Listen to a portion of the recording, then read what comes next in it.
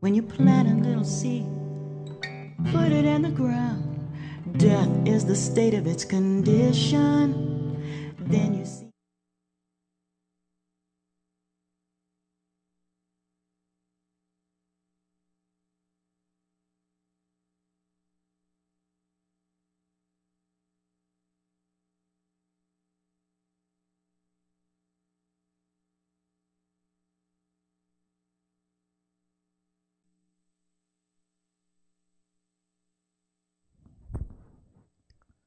Good evening. My name is Deborah Laraway, and I'll be your moderator for this class. And welcome to the Pattern of the Universe. This is a school of the highest learning and not a church. We are a nonprofit, non-denominational, religious, and scientific research organization dedicating to proving the existence of Yahweh, our Elohim, and the operation of his eternal pattern, purpose, and plan throughout eternity to this present day. Now, this school was a result of a divine vision and revelation given to our founder, Dr. Henry Clifford Kinley, in the state of Ohio in the year 1931. The Lansing branch was established in the year 1973. The dean is Dr. Terry Welsh, and the president is Dr. Tina Pettigrew. Now, in this school, we teach and use the true, correct, original names of the Father, the Word or Son, and the Holy Spirit, which are contained in the original Hebrew text. Now, the name of the Father is Yahweh. It has been improperly substituted with Lord. The title for the Word or Son is Elohim. It has been improperly substituted with God. The name of the Holy Spirit, manifested in or out of a physical body, is Yahshua. It has been wrongly substituted with Jesus. Now, Lord and God are titles, they are not names. The Apostle Paul, filled with the Holy Spirit in 1 Corinthians 8:5, writes that there are Lords many and God's many. But we now know that each Lord must have a name and each God must have a name also. Now, Elohim is a title, but unlike Lord and God, Elohim is a divine title. That means that Elohim is a title that our Creator chose for himself.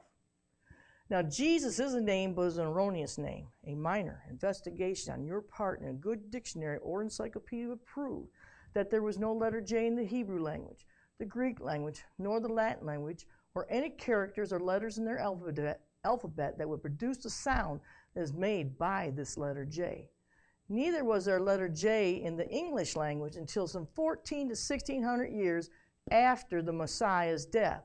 So such names as Jesus and Jehovah are impossible renderings for the true and correct name of our Father and his Son. Christ is a title just like Lord and God. Now, Yahweh is spirit, and in his pure spirit state, he is incomprehensible and inscrutable.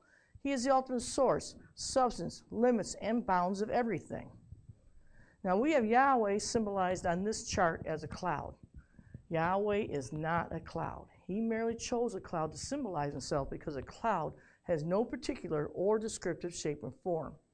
Now, we have drawn this cloud all around the edges of this chart to show you that everything on the chart is within the cloud. Like matter, everything in the universe abides within the pure spirit state of Yahweh.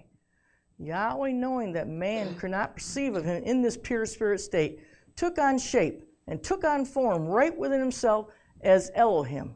This is the Word or Son, a super incorporeal being that is having the shape and form of man, but without flesh and blood.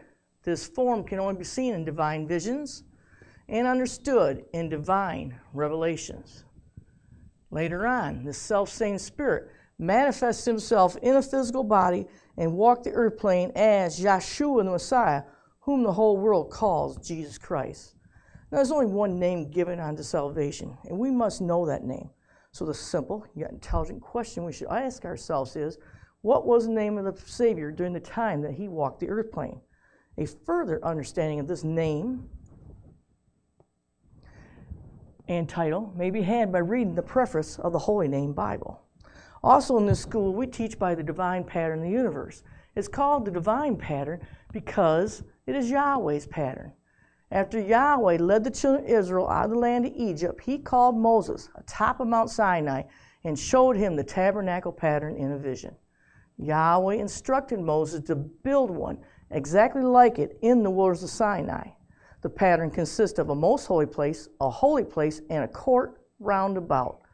These 3 compartments make up the one tabernacle pattern.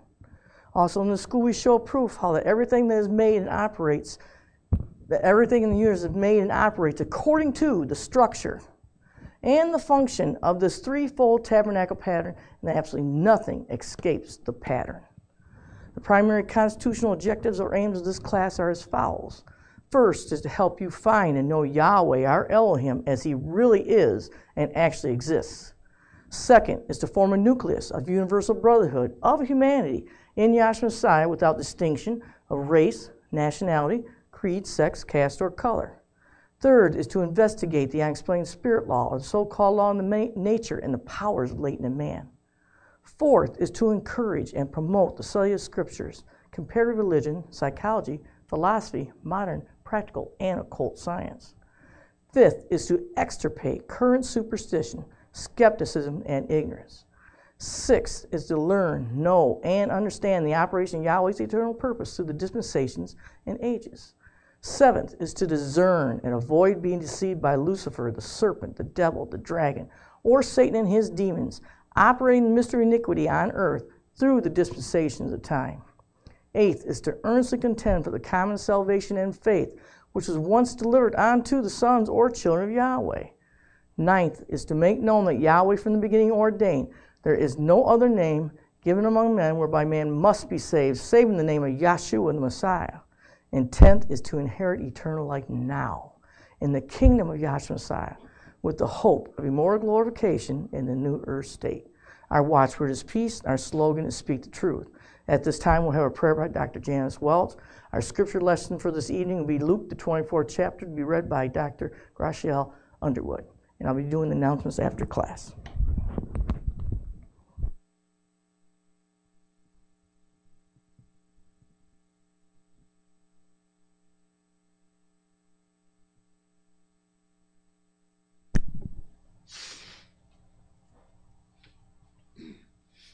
Good evening, class. Let's all bow our hearts and minds and thank Yahshua again for allowing us to gather together that we might learn of his purpose and plan. And we ask that he open our hearts and our minds and give us an understanding. We also ask that we love the brethren, or we love each other as he commanded. And with those blessings, let us all say hallelujah. Hallelujah.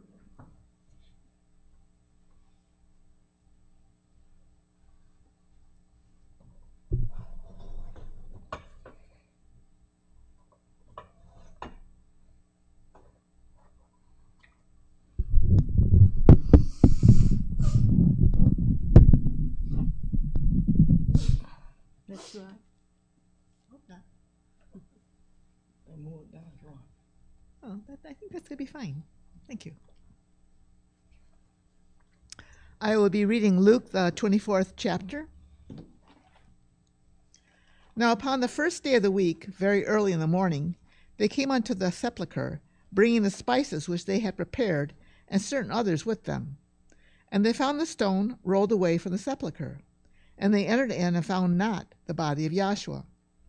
And it came to pass, as they were much perplexed thereabout, behold, 2 men stood by them in shining garments. And as they were afraid and bowed down their faces to the earth, they said unto them, Why seek ye the living among the dead? He is not here, but is risen. Remember how he spake unto you when he was yet in Galilee, saying, The Son of Man must be delivered into the hands of sinful men, and be crucified, and the 3rd day rise again? And they remembered his words, and returned from the sepulchre, and told all these things unto the 11, and to all the rest. It was Miriam Magdalene, and Joanna, and Miriam the mother of James, and others with them, which told these things unto the apostles. And their words seemed to them as idle tales, and they believed them not. Then arose Peter, and ran unto the sepulchre, and stooping down, he beheld the linen clothes laid by themselves, and departed, wondering in himself at that which was come to pass. And behold, 2 of them went that same day to a village called Emmaus, which was from Jerusalem about 7 1/2 miles. And they talked together of all these things which had happened. And it came to pass that while they communed together and reasoned, Joshua himself drew near and went with them, but their eyes were holden that they should not know him. And he said unto them, What manner of communications are these that ye have one to another as ye walk and are sad? And then one of them, whose name was Cleopas, answering said unto him, Art thou only a stranger in Jerusalem, and hast not known the things which are come to pass there in these days? And he said unto them, What things? And they said unto him, Concerning Yahshua of Nazareth, which was a prophet mighty in deed and word before Elohim and all the people, and how the chief priests and our rulers delivered him to be condemned to death, and have crucified him. But we trusted that it had been he which should have redeemed Israel, and beside all this, today is the third day since these things were done. Yea, and certain women also of our company made us astonished, which were early at the sepulchre. And when they found not his body, they came saying that they had also seen a vision of angels, which said he was alive. And certain of them which were with us went to the sepulchre, and found it even so as the woman had said, but him they saw not. Then he said unto them, O fools, and slow of heart to believe all that the prophets have spoken. Ought not the Messiah to have suffered these things, and to enter into his glory? And beginning at Moses and all the prophets, he expounded unto them in all the scriptures the thing concerning himself. And they drew nigh unto the village whither they went, and he made as though he would have gone further. But they constrained him, saying, Abide with us, for it is toward evening, and the day is far spent. And he went in to tarry with them. And it came to pass, as he sat at the table with them, he took bread, and blessed it, and brake, and gave it to them. And immediately their eyes were opened, and they knew him, and he vanished out of their sight. And they said one to another, Did not our heart burn within us, while he talked with us by the way, and while he opened to us the scriptures? And they rose up the same hour, and returned to Jerusalem, and found the 11 gathered together, and them that were with them, saying, Yahshua is risen indeed, and hath appeared to Simon. And they told what things were done in the way, and how he was known of them in breaking of bread. And as they thus spake, Yahshua himself stood in the midst of them, and saith unto them, Peace be unto you. But they were terrified and affrighted, and supposed that they had seen a spirit. And he said unto them, Why are ye troubled? And why do thoughts arise in your hearts? Behold my hands and my feet, that it is I myself. Handle me, and see, for a spirit hath not flesh and bones, as ye see me have. And when he had thus spoken, he showed them his hands and his feet. And while they yet believed not for joy, and wondered, he said unto them, Have ye here any food? And they gave him a piece of broiled fish and of honeycomb. And he took it, and did eat before them. And he said unto them, These are the words which I spake unto you while I was yet with you, that all things must be fulfilled, which were written in the law of Moses, and in the prophets, and in the Psalms concerning me.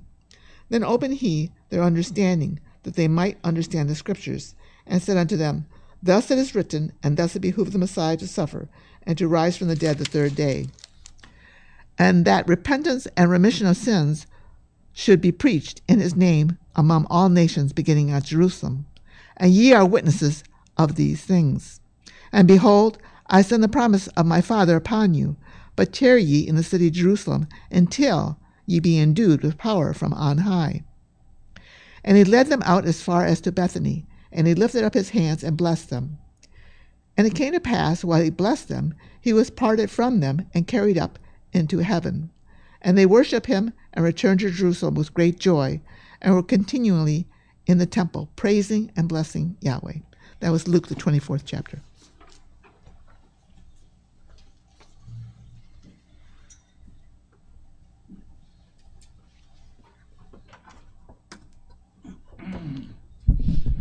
I'd like to remind everybody to silence all cell phones and electronic devices so our class is not disturbed. Choir?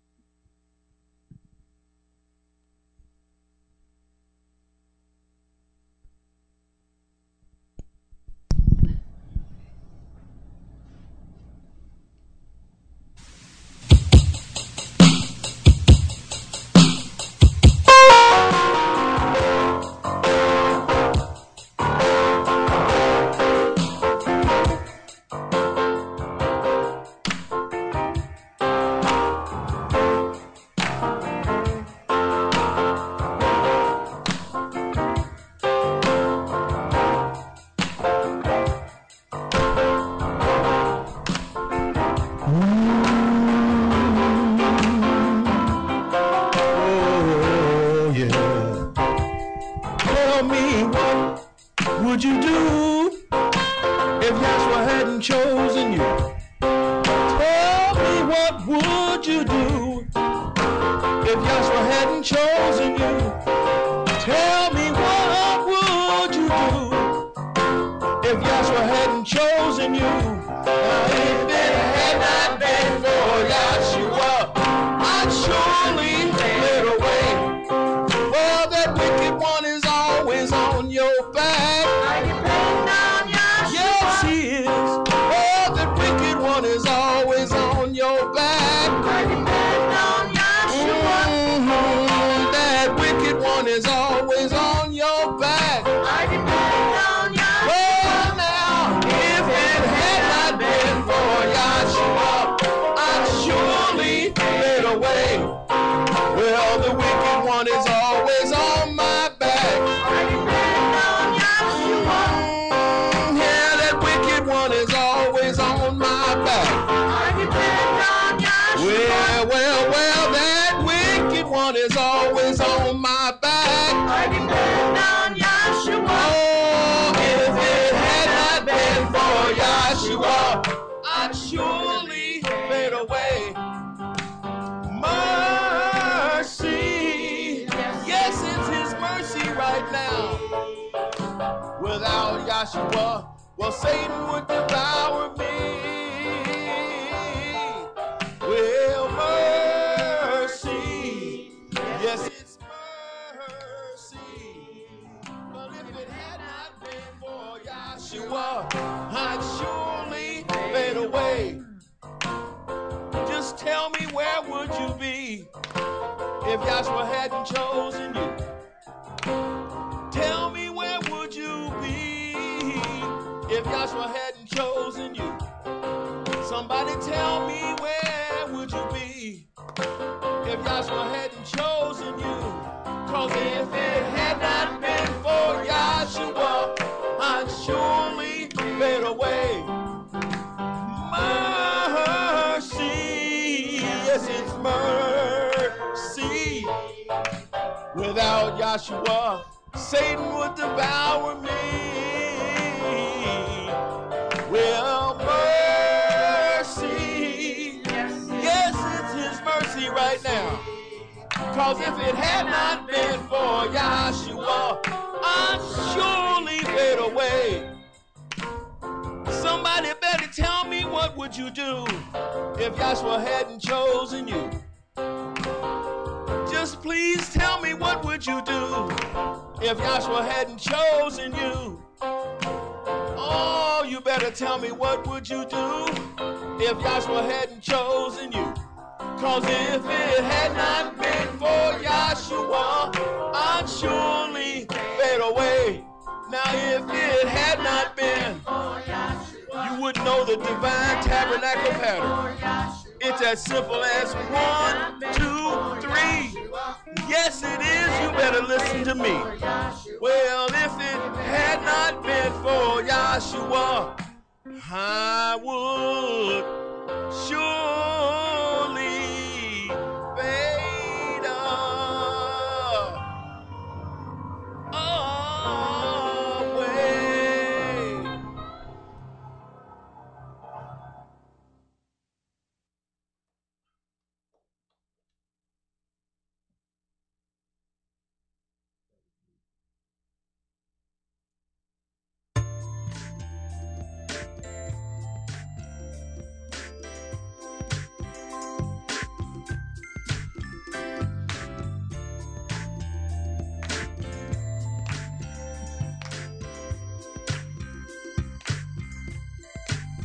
I'll do whatever he wants. I'll try to do my best. I'll try to stand my test. I'll let my little light shine. For some lost sheep. Trying to find I'll go through the storm and rain. under the storm and rain. I'll try hard not to complain. I'll try hard not to complain. I I will do His will. Oh, oh, oh. I will do God's will. Yes. It's mighty night to do God's will. His will. He bore His cross up the rugged hill. It was mighty nice. He gave His life. Oh yes. When it's over one day, He'll always be by His side. But until that day comes, I'll do What He wants me to. whatever He wants. Whatever He wants me to do. I'll try to do my best. I'll try to do my best. I'll try to stand my Stand my test. test. I'll let my little light shine I'll let my little light shine. for some lost sheep. Some lost sheep try to find. I'll go through the storm and rain. Under the storm and rain. I'll try hard not to complain. I'll try hard not to complain. I will do His will. Oh, oh, oh. I will do God's will. It's mighty night to do God's will. His will. He bore His cross up the rugged hill. It was mighty nice. He gave His life. Oh yes. When it's over one day, He'll always be by His side. But until that day comes, I'll do What He wants me to. whatever He wants. Whatever He wants me to do. I'll try to do my best. I'll try to do my best. I'll try to stand my test. I'll try to stand my test. I'll let my little light shine I'll let my little light shine. for some lost sheep. Some lost sheep try to find. I'll go through the storm and rain. Under the storm and rain. I'll try hard not to complain. I'll try hard not to complain. I will do His will. Oh, oh, oh. I will do God's will. Oh, oh, oh. I will do His will. Oh, oh, oh. I will do His will. Oh, oh, oh, oh, oh, oh, oh.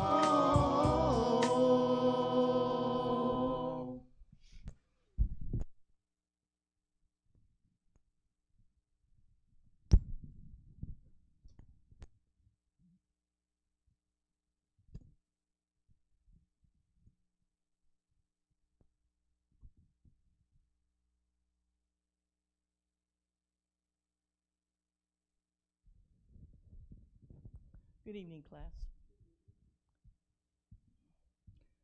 Our first speaker this evening will be the dean of our class, Dr. Terry Welch.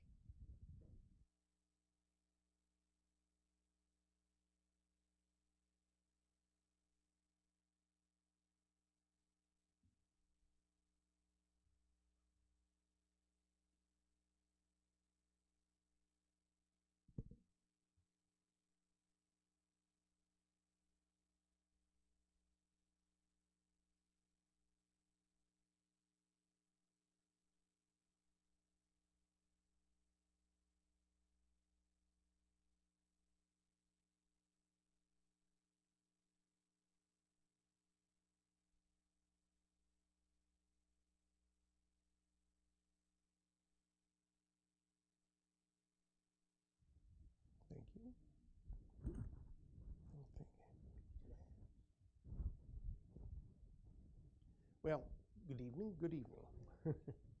And tonight we're going to be covering the notes that we had on Yahweh's Jubilee, since during the wonderful weekend that we had, I didn't really adequately address them directly. So we're going to try to stay very focused on that for tonight. And I know there's a number of people that have already requested and received these notes, but anybody that has not received them, they are available to view and to download on the Google Drive that Andy Craig has, that is attached to idmrlansing.blog. And so you can get them and download them if you wish. So we're just going to launch right into it. And I do want to say that I really, really, really appreciated everyone and all the things that were done during this last Jubilee weekend celebration or convocation that we had. So anyway, let's go ahead and read those. Yahweh's Jubilee. Yahweh's physical Jubilee, the year of rest, liberty, and redemption, with Israel in the promised land, Canaan, was a beautiful year-long allegory foreshadowing Yahweh's soon-to-come spiritual jubilee with us in heaven. It shows how Yahweh prearranged and protects his kingdom and the body of his son, Yahshua. It also assures of the abundant blessings and glory that Yahweh had promised. In this upcoming seminar, let's see how this is done. Below are a few points of interest. First. Okay, now let me just comment real quickly. The year of Jubilee and a lot of the things that we're covering here are written about in all the scriptures that we had read during the weekend and that are mentioned at the bottom, plus some others. But Leviticus, the 25th chapter, and then the convocations related with operating by the same pattern in the 23rd chapter of Leviticus, and then a number of other things that we had read. Those are all background for this. So I'm not going to have all those scriptures read. I'm going to try and kind of get through the points from the material. And hopefully you can read these things. And I suggest you do go back and read them in the Bible. And there's a section in the Elohim book that we'll refer to. And do this for yourself. So anyway, go ahead. Here's a few of the main points that kind of stood out. Go ahead. Number one, Yahweh's physical jubilee with Israel was a total rest, Sabbath, from all work, farming, for the people and their lands for an entire year. This symbolized Yahweh's ultimate spiritual rest for our souls and our bodies for eternity. Okay, so that's point one. There's a total rest for a total year, okay? This was the longest Sabbath that Yahweh had with the most detail. Now, he had a Sabbath year every 7 years, but there were even more extensive features in terms of redemption, which we'll go into in the Jubilee year. But Yahweh had Sabbaths every 7. For example, here you see a depiction of the vision that Yahweh Elohim gave to Moses on Mount Sinai. And in the first chapter of Genesis, Moses records a summary of that vision that he had. And there are 6 days of Yahweh working to create the creation, and the 7th day he rested. So the Sabbath, which means rest, was on the 7th day in the creation. Likewise, Yahweh put with Israel a cycle whereby every 7 days they would have a day of rest or a Sabbath. That was a Sabbath day. But there were also high Sabbaths or Sabbaths that were done for celebration purposes on what a lot of people today would call holidays, but really were holy days or days set aside specifically for the worship of Yahweh, and those were done throughout the year. And actually, Yahweh did those over the course of the first 7 months of the year. And the Jubilee, when it was announced toward the end. It was in the 7th month that the Jubilee was trumpeted and announced. So this pattern is set up with a pattern of 7 steps, and the final step, if you look at it in the tabernacle, is the only place where there's a chair, a seat, a throne. So this is the place of rest. There's no other place to sit down and rest but the 7th step. So the Sabbath, the 7 go together. And the Jubilee year was at the end of 7 periods of 7 years, and it was the next year following. All right, go ahead and read. 2. Yahweh assured Israel of a triple portion of his blessing of physical abundance for the Jubilee, just as he assured us of his blessing of spiritual abundance of revelation, grace, mercy, righteousness, peace, and joy. Right. And let me kind of complete something I apologize for leaving out. There are 7 ages, and there are 7 dispensations following that same pattern. Age number 7, Dr. Kinley called a sabbatic age. The 7th age, Dr. Kinley called a sabbatic dispensation. I know on this chart it's labeled kingdom and immortality. If you look in his textbook, he called the 7th dispensation of the Sabbath, or a sabbatic dispensation. And it is a dispensation of rest. However, that rest would be in immortality in the kingdom of Yahshua. But so this Jubilee is a symbol of the great long rest that we would have and will have in the day of eternity. Okay? And the 5th, 6th, and 7th ages are all in timelessness or eternity. And this is where that true spiritual Jubilee will take place. And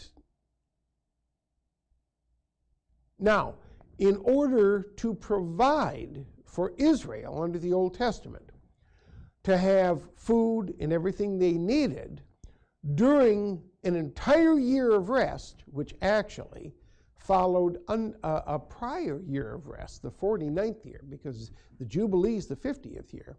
What Yahweh ended up doing was actually promising them and providing them a tremendous blessing on the year before, and that would apply in this principle to the dispensation before that 7th one. And he actually said that he would make sure that the crops and everything gave them a yield that was 3-fold or 3 times greater than the normal, so that it would carry them over for all 3 years. Okay, and the sabbatic years, the 2 sabbatic years, and then into the following years until they could actually reap. Okay, so all right, go ahead.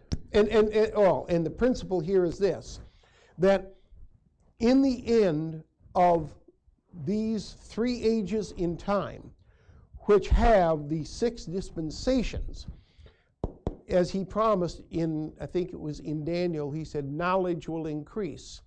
And the blessings for your soul is not physical food. The blessings for your soul is the knowledge and the wisdom of Yahshua. And he has caused that knowledge to increase and become multifold just recently, so that we will be prepared to go into that next age. Okay? So it follows the same pattern. All right, go ahead. 3. Yahweh's physical Jubilee was a full release from all burdens, debts, obligations imposed during the prior 49 years, a virtual lifetime of labor. Okay, now, that'd be pretty good, wouldn't it? No debts. Every single obligation wiped out. Okay? Total fresh start. And especially for those that had worked and had problems year after year after year, and some of us have experienced this, and you end up getting a little deeper into debt, and a little deeper into debt, and a little deeper into debt, and so forth and so on. Well, spend 49 years working, and you're deep in debt, Yahweh says, I'll wipe it out. I'll wipe out the entire debt. I'll take responsibility for it. I will pay it off for you in principle, or I will redeem you. And that was what he did with Israel physically. And likewise, the same principles hold true for the spiritual. Okay? No obligations except those which he has taken on himself and wipes out from us. All right, go ahead.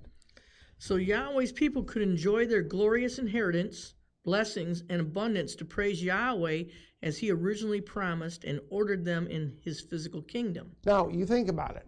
If Yahweh then gives you an entire year to just max and relax, and it would actually end up being 2 years, but if he gives you an entire year, just max and relax, you got no debts, you got triple the income, okay, so forth, you didn't have to do anything for it, you ought to be praising whoever made that happen, right? And that was the idea.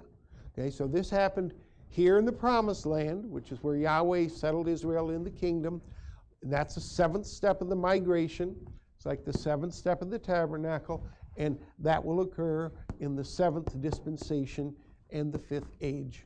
Okay, go ahead. Yahweh's spiritual jubilee with us will be full release from all burdens of this physical world, so we can enjoy eternal life in immortal glorification in the spiritual body and kingdom of Yahshua, to praise him as he promised and purposed. Right. So, in other words, in this next age and on through, you will not have a physical body, but Yahweh will give glorified spiritual bodies, much greater and better than any of these physical bodies. I don't care if you are a great triathlete and you are a hunk with six-pack that really stands out. The body that you're going to have, if you have the Holy Spirit now, the body you'll have in the next age is so much better than any physical body. Okay? There's no comparison.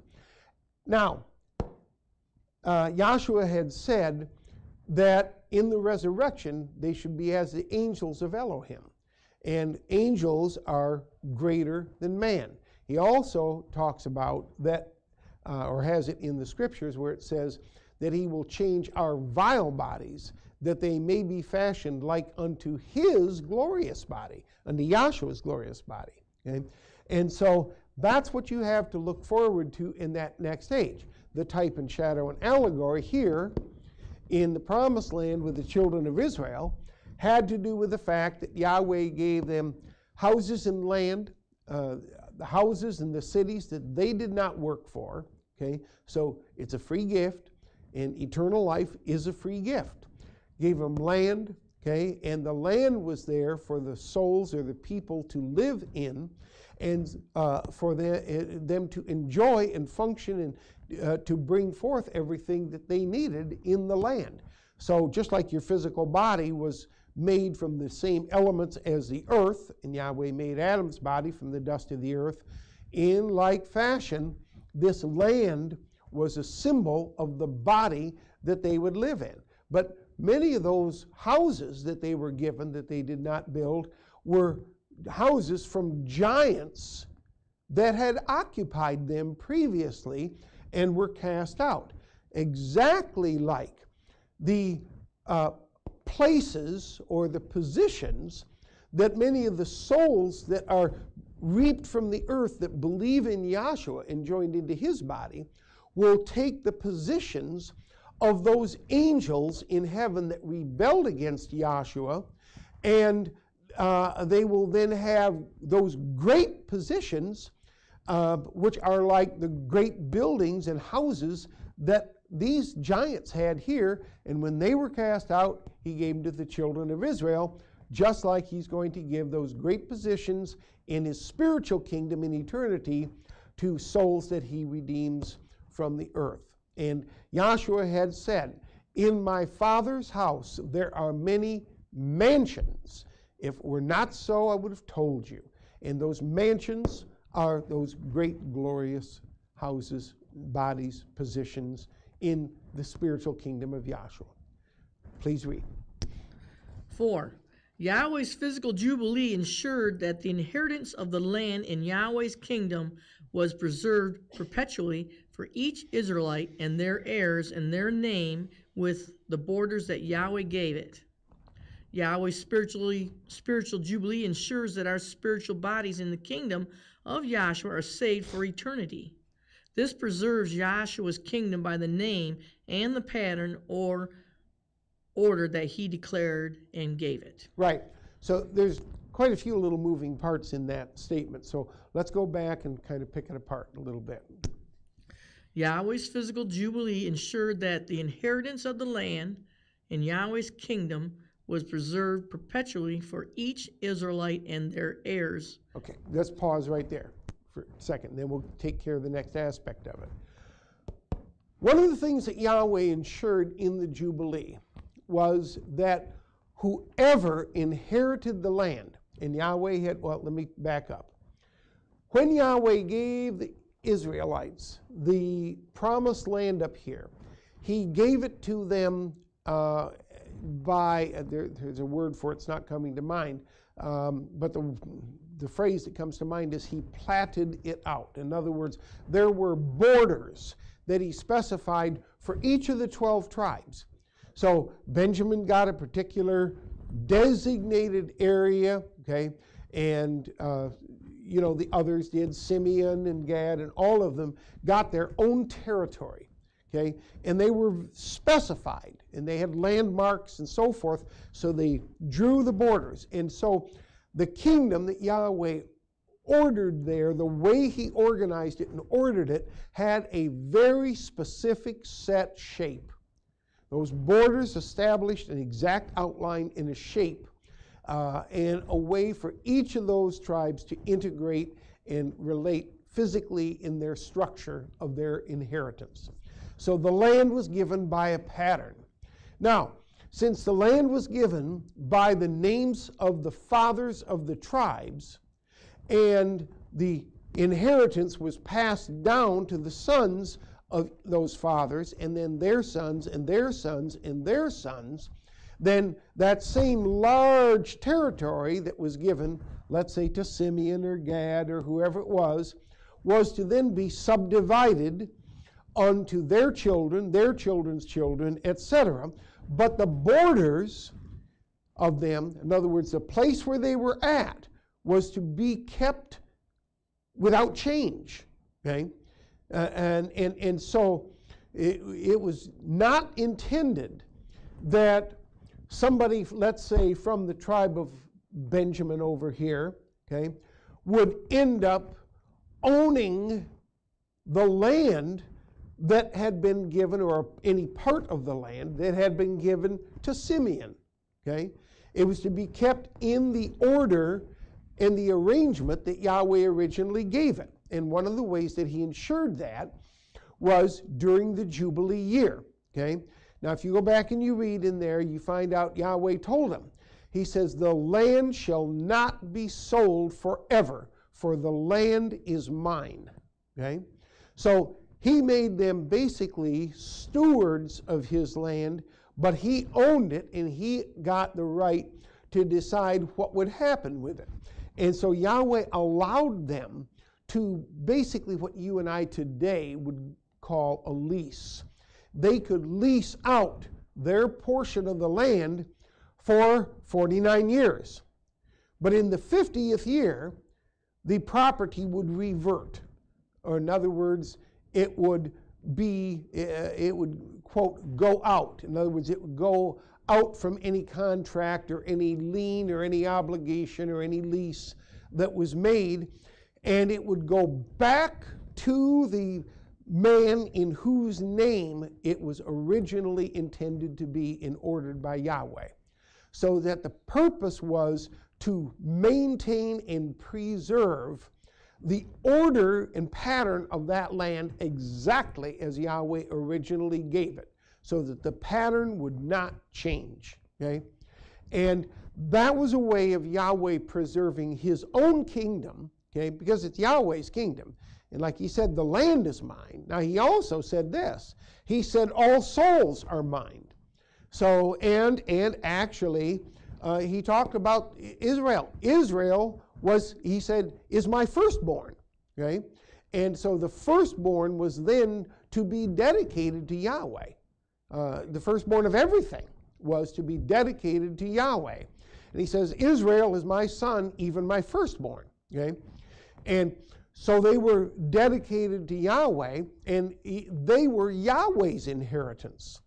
So the people was Yahweh's inheritance, the land was Yahweh's, and what he was doing was giving out his own substance, okay, his own inheritance, parceling it out, okay, by a set pattern, and he was ensuring that the pattern would be preserved and not changed, and the Jubilee was a way of ensuring that.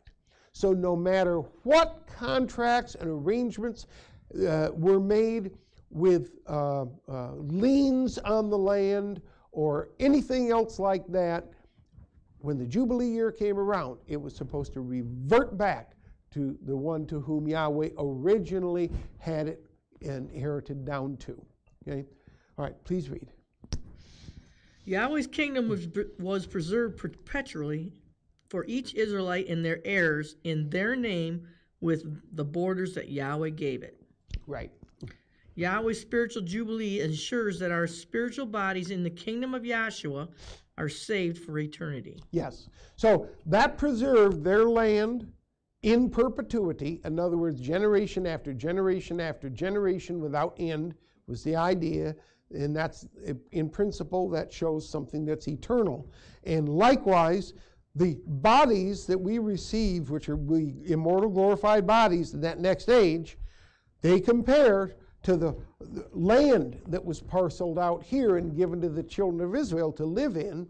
So you're going to live in those spiritual bodies, and Yahweh has ensured that they will be eternal.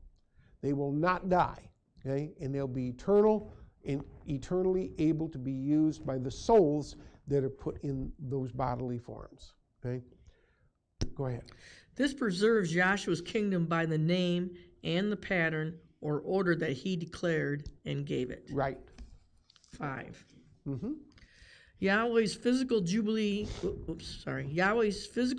was announced by trumpets on the Day of Atonement, the 49th year, 7th year of the 7th cycle. Okay. And it lasted throughout the 50th year.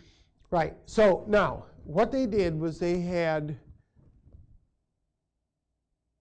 yearly convocations, okay, holy days, holy, and a convocation means a calling together. To convoke means to call together. They were assemblies, okay?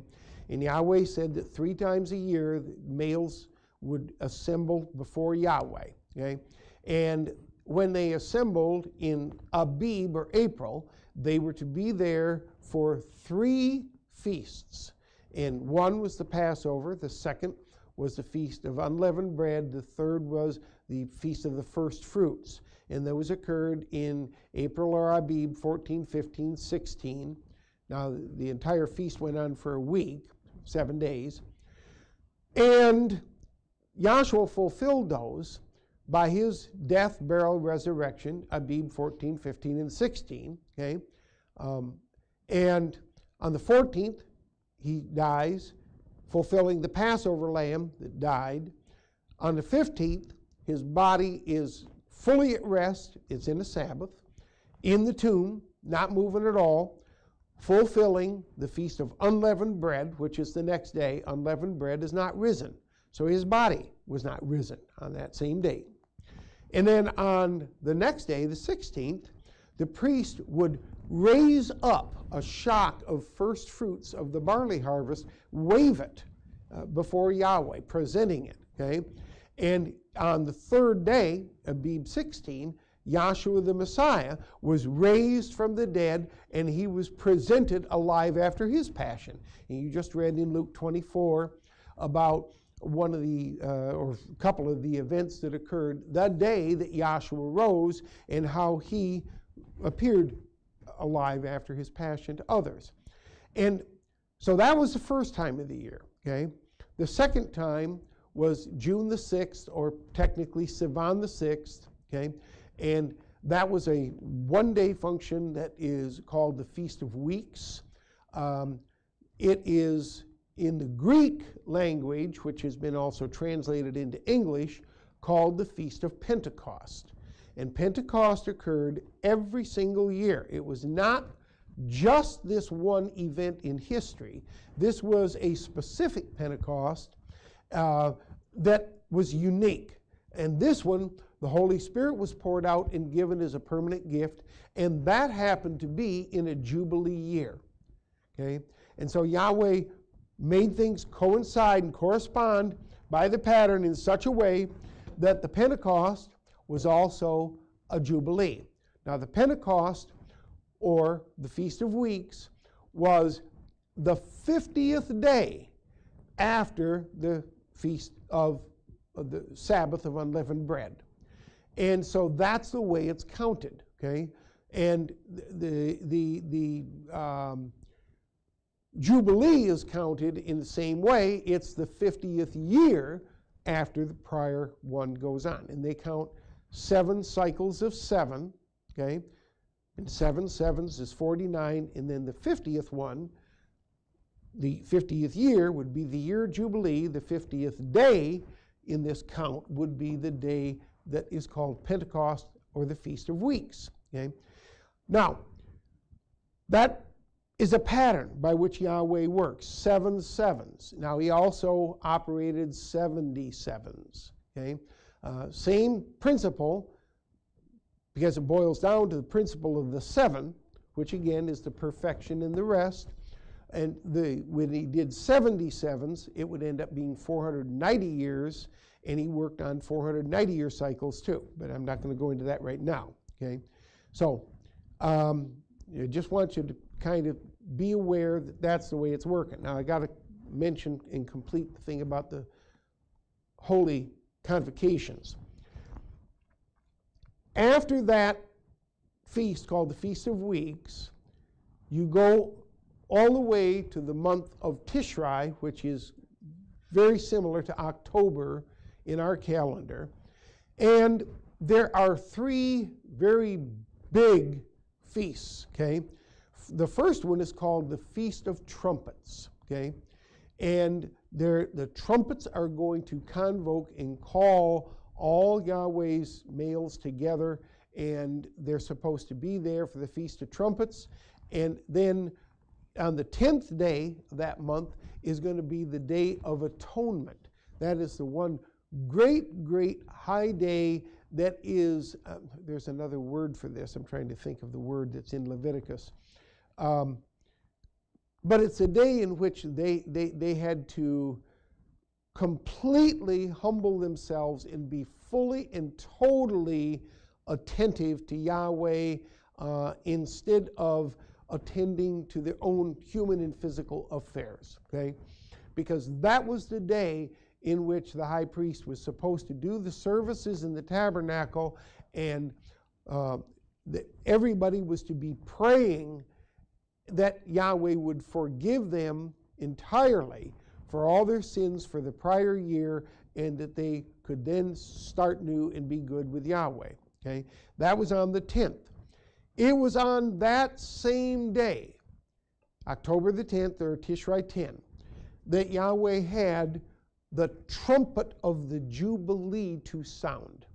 In other words, there was a specific, and I'm not quite sure exactly how they did it, but you know how people will blow horns and use them in specific ways. I mean, you make music out of them, right?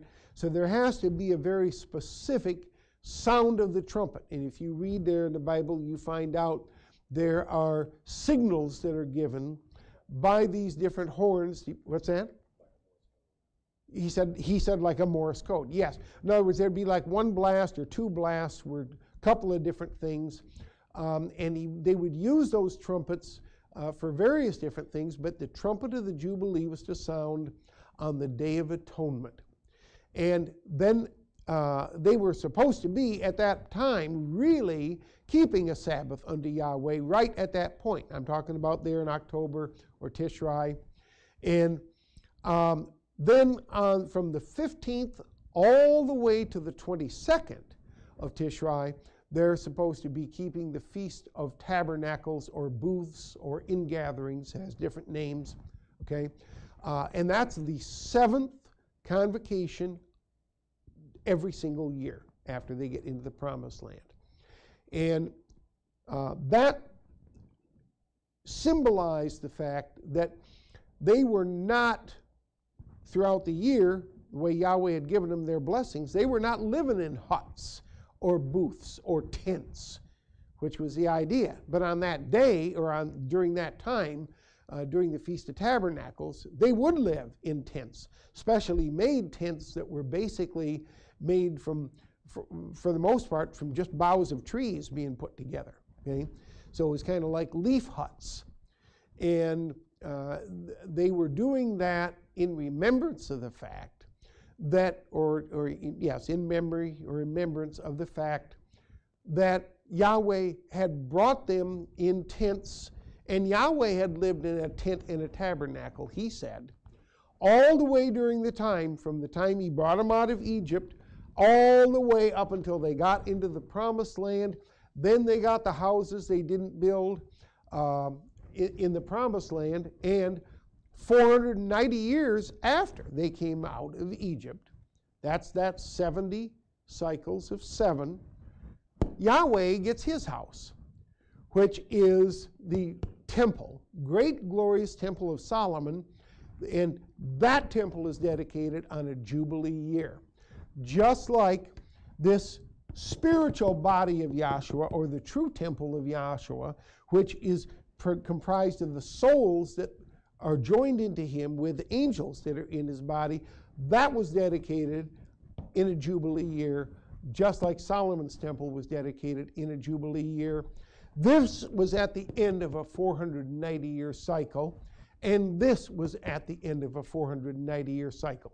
So the point is, Yahweh has everything timed out, everything ordered, and when you get to that principle of 7, whether it's 7 or 7 sevens, which is 49, and then the 50th one, or 77s, which is 490, Yahweh's, bringing to pass the great glory in some fashion. He's manifesting his great glory, like with a glorious temple here, okay, the glorious temple of the body of Yahshua as a spirit body, okay, of assembly of believers, and there will be the same principle with that spiritual body being completely glorified with all the members of the body in this 5th age, which is, again, 5 or 50 is after the 49. Okay? And that will be in the 7th dispensation. All right, so this ordering takes place. All right. I hope I didn't miss a major point, but read that one sentence again, please, then we'll proceed. Okay. Yahweh's physical jubilee was announced by trumpets on the Day of Atonement, the 49th year, 7 years of 7 cycle. Right. And it lasted throughout the 50th year. Yahweh's spiritual jubilee will be announced by his voice at the universal revelation of Yahshua, commencing the 7th dispensation and lasting throughout eternity in the 5th age. Right, and that's like Paul writes in 1 Corinthians, the 15th chapter, that will be at the last trump, okay, the last sounding of the trumpet. And then that will commence this right here, okay? That's Yahweh's voice. And right now, he's operating basically preaching the gospel, and that basically is the voice of Yahweh, trumpeting out or convoking and calling together his sons to come to this great, great convocation. Right? Is there anything more there? There are a few of the There are a few of the wonders of Yahweh's Jubilee that we hope to explore in this upcoming seminar. We hope and pray to Yahshua that he blesses you and with even greater wisdom and understanding of him. Okay, now that was the cover page. All right, now we've got quite a bit more in there, but some of it I've at least alluded to. So you go ahead and read, please. And you want anything about on the scriptures? Or you can just mention the scriptures because these are really important. Okay. If you have not read these scriptures, and I mean read them to digest and know what's in them, I really suggest you go back and do read them. Okay? Okay, read Leviticus 23rd chapter, Leviticus the 25th chapter, Leviticus the 27th chapter, Numbers the 36th chapter, and Deuteronomy the 15th. Okay, good. As you read these scriptures, ask yourself, what did each ordinance and practice accomplish for Yahweh and the souls of his physical kingdom with Israel? Okay, so in other words, all these scriptures are going to outline Yahweh's ordinances and orders that he gave to Israel, but ask yourself, why bother with these? In other words, what's accomplished, okay, with Israel by each of these scriptures, okay? And you really should ask yourself what was accomplished by everything Yahshua did, because everything Yahshua did accomplished something. It fulfilled, it achieved something, all right? Go ahead and read. What are the principles involved? Now ask yourself, okay, because he's got this done this way, this kind of an order, this kind of an arrangement, what's the principle, the spiritual principle involved with it? Go ahead. How did Yahshua fulfill these? And then ask yourself, how did Yahshua fulfill it? Go ahead. How does he fulfill them in his spiritual kingdom in this age? And then ask, how is he fulfilling them spiritually in this age? In other words, in the hearts and minds and church with the believers. Go ahead. How will he manifest them in the ages to come? And how will those same principles manifest in the ages to come? Okay? All right. Jubilee means trumpet. Jubilee means trumpet. The word is yobel. And it is, the Hebrew word is yobel. And it's like it has been brought out. There's a variety of different principles that have been attached with that word. Okay, one is the fact that it's used as jubilee and bringing jubilation, but actually the word is the trumpet or the sound of a trumpet convoking or calling them together. Now, there's another word that is used very similarly to that word yobel, which is jubilee, and sometimes, and there are places in the scriptures where this other word is used in the sense of the jubilee, and that is shofar. And that word shofar is the ram's horn.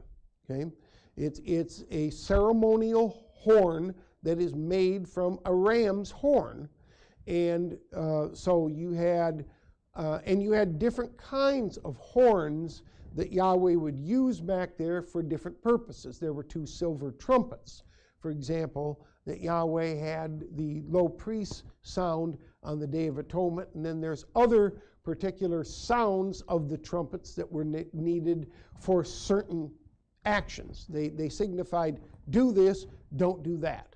Okay, and also, so they used both the ram's horns and the other types of horns, and as what we would call trumpets. Okay, but that word means trumpet.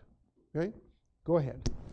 Jubilee means trumpet, especially the long blast of a trumpet, heralding an announcement of great importance. Right, and it's like attention, right? That kind of thing. Go ahead. Yahweh had trumpet calls, convoke or gather Israel together for Feast of Trumpets, the Day of Atonement, when Jubilee was proclaimed by trumpets, and the Feast of Tabernacles.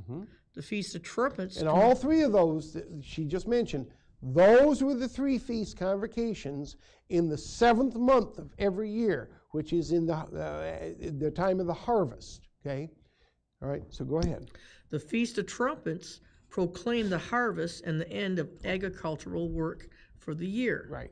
A Sabbath or rest so everyone in Yahweh's kingdom could praise, honor, and thank him and enjoy his abundant fruit and blessings. Right. The Day of Atonement was the day Yahweh appeared onto the Ark of the Covenant and forgave Israel's sins after his high priest offered the blood of sacrifice before the Ark during 3 trips into the most holy place. Mm-hmm. It was also the day when Jubilee was proclaimed by trumpets. Mm-hmm. The Feast of Tabernacles commemorated Yahweh bringing Israel out of Egypt's bondage and led them through the wilderness of Sinai 40 years, living in simple tents or tabernacles until he gave Israel mansions, cities, and houses they did not build, in the largest estates, land they did not work for. And that gives you Leviticus 23rd chapter, Leviticus 25 chapter, Deuteronomy 6, 10 through 12, and Joshua 24, 13 through Right. 14. There's quite a few scriptures there that's related to it, but the principles are what we just mentioned. All right, go ahead, please. Joshua fulfilled this by trumpeting the gospel, which heralded his death, burial, resurrection, which made atonement for all souls and ended all works as requirements for righteousness and entry into his kingdom. Now, this is Yahshua's fulfillment of it. Okay? He's preaching his own gospel. And one thing that's important to understand is Yahshua preached the gospel of the kingdom. And I think that expression is used 34 times, I'm going to say roughly, in Matthew, Mark, Luke, and John, where it talks about that they had to preach either the gospel of the kingdom or the kingdom. And Yahshua sent, John the Baptist preached it, Yahshua preached it, Yahshua had his 12 apostles preach it, he had the 70 others preach it, and he told them to preach and talk about the gospel or the kingdom of Yahshua. You see, here's the thing.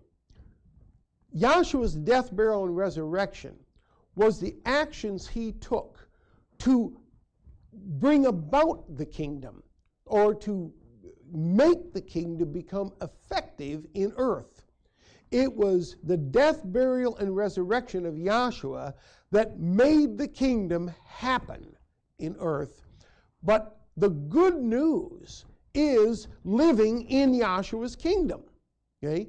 Yahshua's kingdom is the greatest place in the world to live. Okay?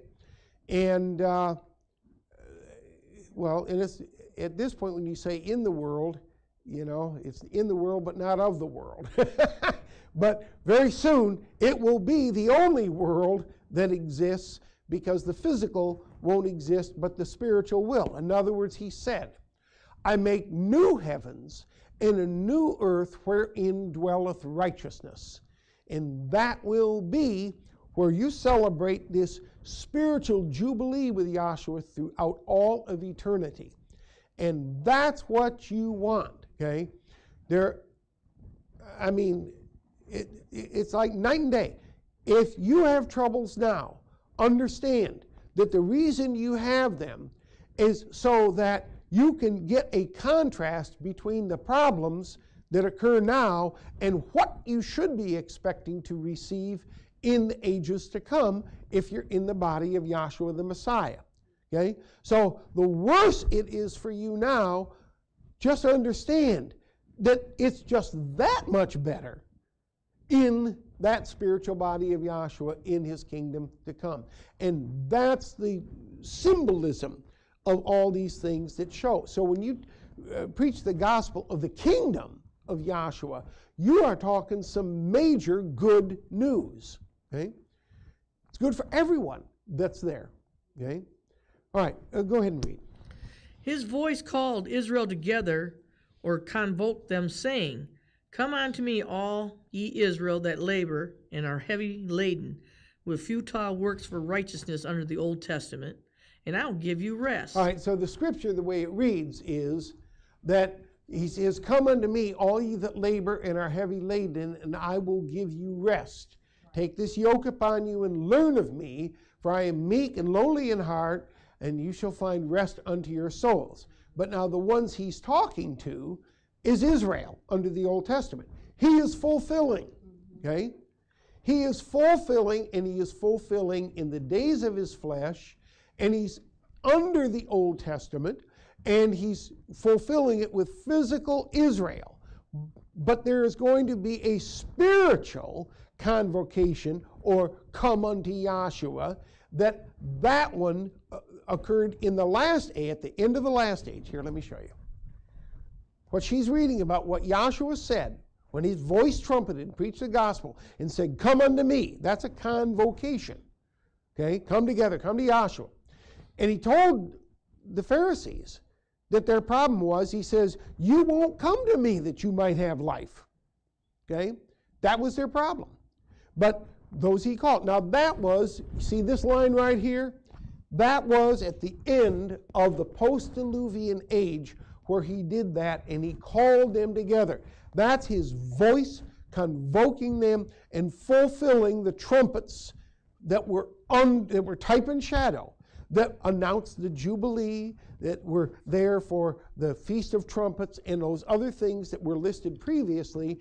Yahshua's voice is the one that is fulfilling that. His voice is the real trumpet. So he's fulfilling that trumpet, and he says, come unto me, all you that labor and are heavy laden, and I'll give you rest. But the ones he's speaking to are strictly Israelites.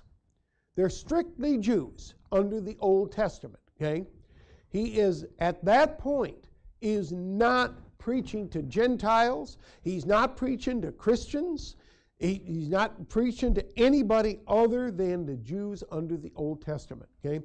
He says, come unto me, all you that labor. What are they laboring under? They're laboring under the burden of the Old Testament law, the works that were required of them under the Old Testament law for them to be righteous with Yahweh, and they were futile attempts at performing those works. Not one person was able to perform those works properly, so every single person was a failure at being righteous on their own, and that was part of Yahweh's purpose. The idea was to show that they needed a Savior, and Yahshua is the Savior.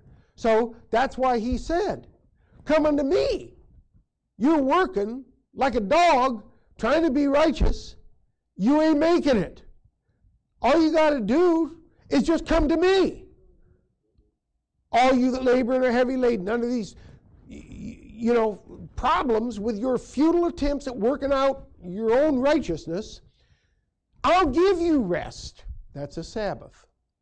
The Jubilee was the great Sabbath. It was the longest Sabbath, okay? Because you got the 49th and the 50th year. That's Yahweh's greatest Sabbath under the Old Testament, and that signifies what is going to be upcoming here in this spiritual kingdom. But Yahshua had to physically fulfill then, and now he is spiritually fulfilling it. In other words, he fulfilled it then in an age where they were doing things physically, and they were physical. But over here, Yahweh is not working with flesh and blood. He's not working with physical Jews or Palestinians or white folks or black folks or Catholics or Protestants or he's not working with any of them. I don't care what your ethnic, racial background is, where you live physically in this entire globe, any of that, it doesn't matter. Yahshua is working with the souls, and the souls are spirit, okay? So back then he's working with people, flesh and blood people. Now over here he's working with souls. So that's a physical fulfillment. This that he's doing now is a spiritual fulfillment, but the same principles that were fulfilled there are being spiritually made real or fulfilled here, and they will be magnified and made greater and spiritually manifest in a multifold, glorious way coming into the very next age. Okay? So that's the pattern of this thing. I tried, hopefully succeeded to some extent, that Yahshua allowed folks to understand something, but I tried to get a little bit of that across on Sunday when I was talking about this. And I didn't get a chance to really go into these kinds of things in the specifics. But I want you to understand it's so important. Anything you read about in the Bible, okay, there is an institution that's done back here, okay, in those things that are written about in the law, okay. Then there is a fulfillment, which is what Joshua did during the days of his flesh. Then there is a spiritual fulfillment, okay, which is what we are undergoing right now. And then there will be a great, glorious reality with the same principles that were manifested in the physical there, fulfilled physically here, and spiritually being fulfilled in souls now, but they'll be magnified and made greater later on. Yahweh has a purpose where everything is advancing. It's becoming greater, okay? You have much to look forward to. All right, anyway, go back, read that one sentence, and I'll try to be quiet. Come unto me, all ye Israel that are labor and are heavy laden with futile works for the righteous under the Old Testament, and I will give you rest. Sabbath and Jubilee. That was Matthew 11:28 through 30. Right. The preaching of the gospel in this age is like the trumpets proclaiming the spiritual kingdom of Yahshua. All right, so Yahshua's voice was the trumpet back there. The preaching of the gospel over here is still done by Yahshua through individuals. And so, yeah, when he speaks in an individual, that individual is sounding that trumpet. Okay? That's the preaching of the gospel in this age. Go ahead. All of his blessings and his Sabbath under the New Testament. The voice of the gospel trumpet calls, convokes, gathers, and harvests his children into his body or church in his kingdom of righteousness, peace, joy in the Holy Spirit. Okay, so again, those trumpets back there under the Old Testament, they called them together. They convoked them into the great celebrations. They were done, and really these convocations were done at harvest time. Okay? And especially the greatest ones there, the last three that we talked about, the Feast of Trumpets, Atonement, Tabernacles, at the great harvest at the end of the year. Okay? And that is signifying what's going to be happening momentarily with the universal revelation of Yahshua, the great harvest of Yahweh's entire purpose. Okay? All right, go ahead and read. Romans 14 and 17 and Ephesians 1 and 10. Okay. All right. The last trumpet of this physical creation will be the thundering voice of Yahweh's archangel heralding the universal revelation of Yahshua and the eternal Jubilee. Right. 1 Corinthians 15, 51 through 52, and 1 Thessalonians 4 and 16. And again, we could read these.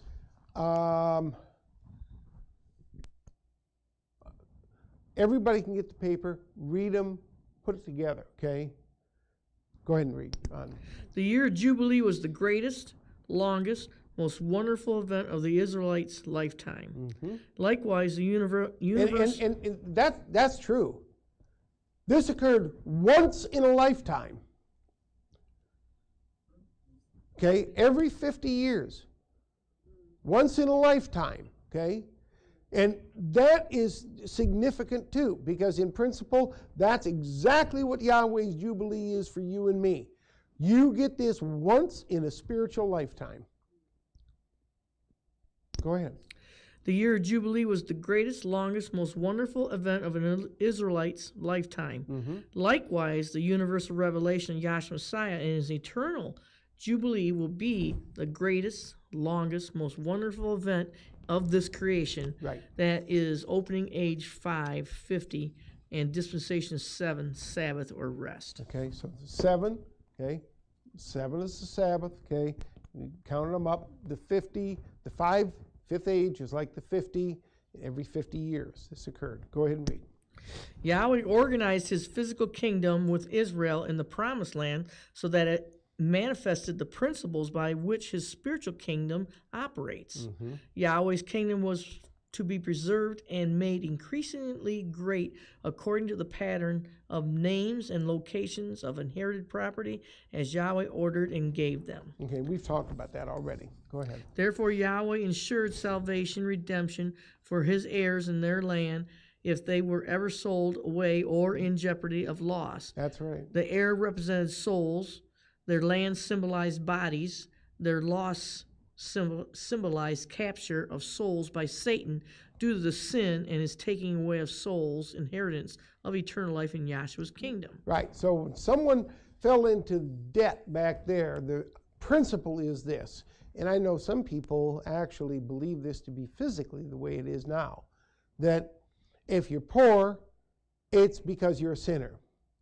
And if you're rich, it's because you're righteous and God has blessed you because you're righteous. Okay? And that is a religious doctrine in many. In fact, for those of you that want to do a little bit of research, you can look up the term Protestant ethic. And this was, especially in the United States, a kind of an abiding, broad doctrinal belief that had been adopted especially in the United States and so forth. But the reason for that was because Yahweh told him back there, okay, I'll bring you into this land. He says, if you will obey my voice, I'll bless you in the field. I'll bless you in the city. I'll bless you in everything you do. I'll bless your crops. I'll bless your cattle. I'll bless your children, your wealth. I'll make you wealthy. You'll be so wealthy that everybody else will have to borrow from you. You won't have to borrow from anybody. And he says, but if you disobey me, I'll bring upon you disease and war and poverty and the spoil of everything that you have. Okay? And your families and your women will be taken captive. Your children will be killed. And all the things that anyway, you see, let me say this. What's going on over in Israel and Palestine right now, okay? Everybody is hand-wringing about it and saying, oh, this is the worst that's ever happened throughout all of history. You know what? Sheltered people we are. You ought to be so happy you have never had to deal with that in your lives in this country. And I'm talking about even in this country called the United States of America. You've never had to deal with that kind of thing ever in the United States of America, like has happened in many of those places, and historically it goes back for thousands of years. Okay? That's the way war was conducted. Murder, rape, pillage.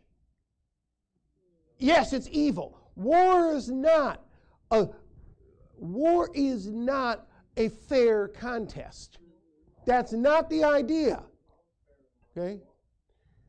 So, anyway, but what you're seeing over there is evil, evil, evil, evil. And that is the problem in this world, is that evil.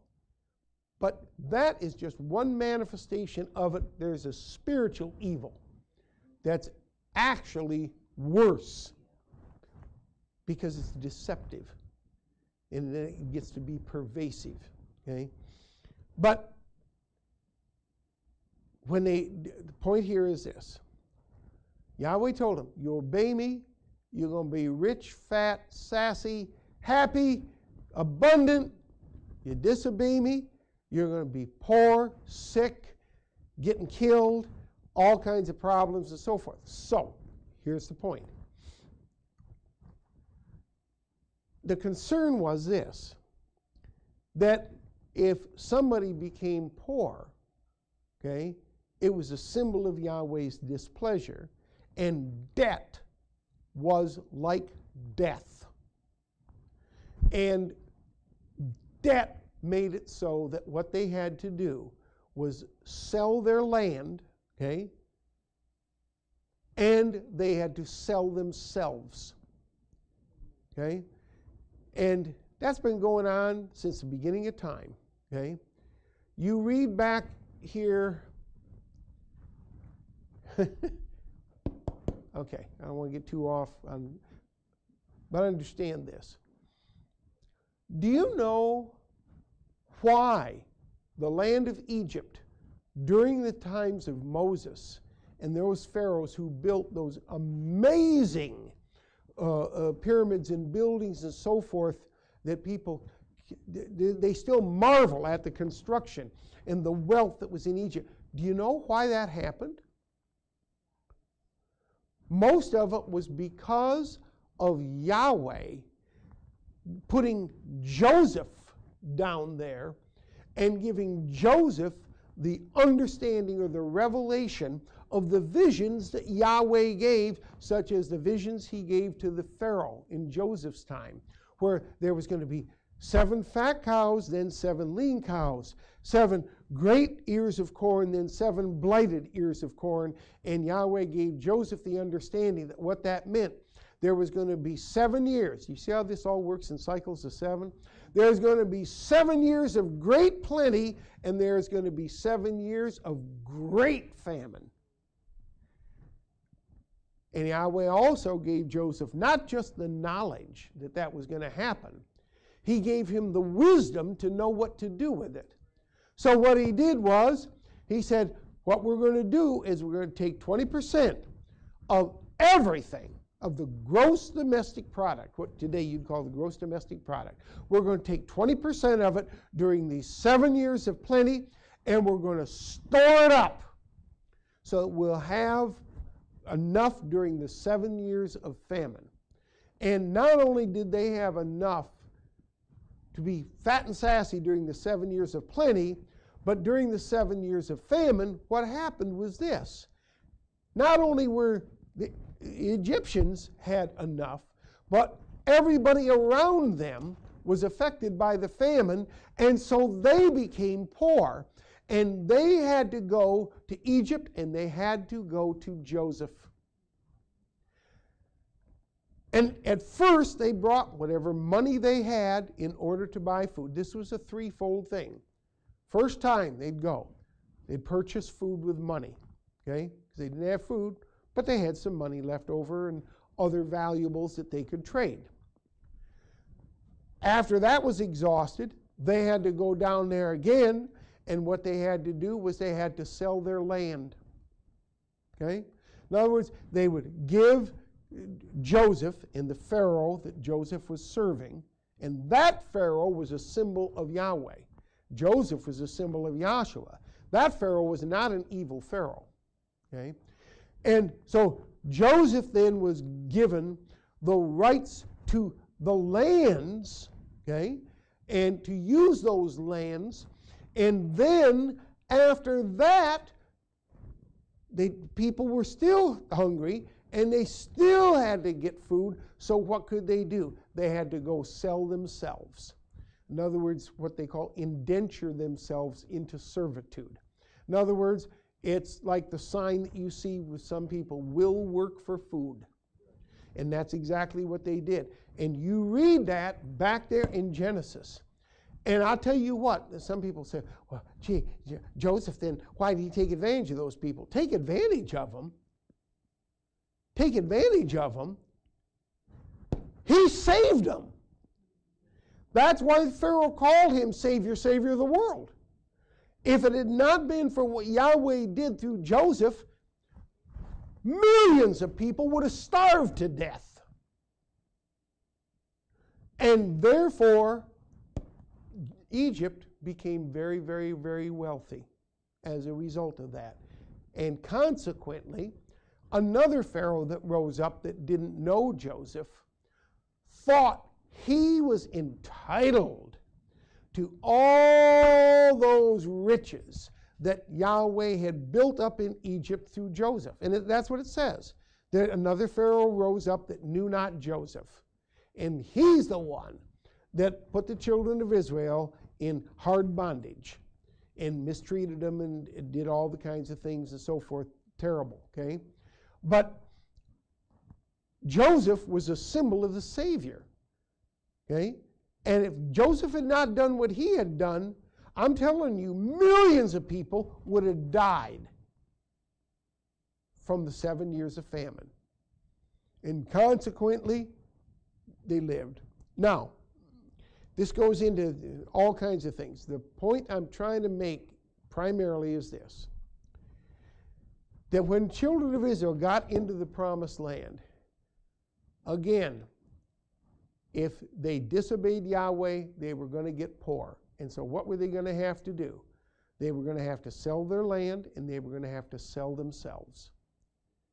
And the principle would be that the reason they're doing it is because they disobeyed Yahweh, and now, due to Yahweh's displeasure, they're in debt. They have sinned, and the wages of sin is death. The economic wages of sin against Yahweh under the Old Testament was debt.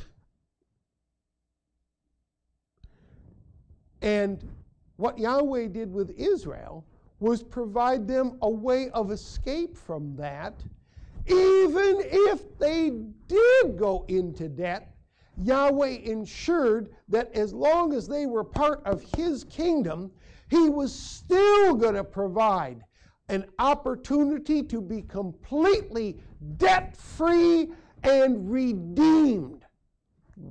They would be debt-free and they would be redeemed, including even the land or the inheritance that they had sold away. That's what happened in the Jubilee year. And that was once in a lifetime.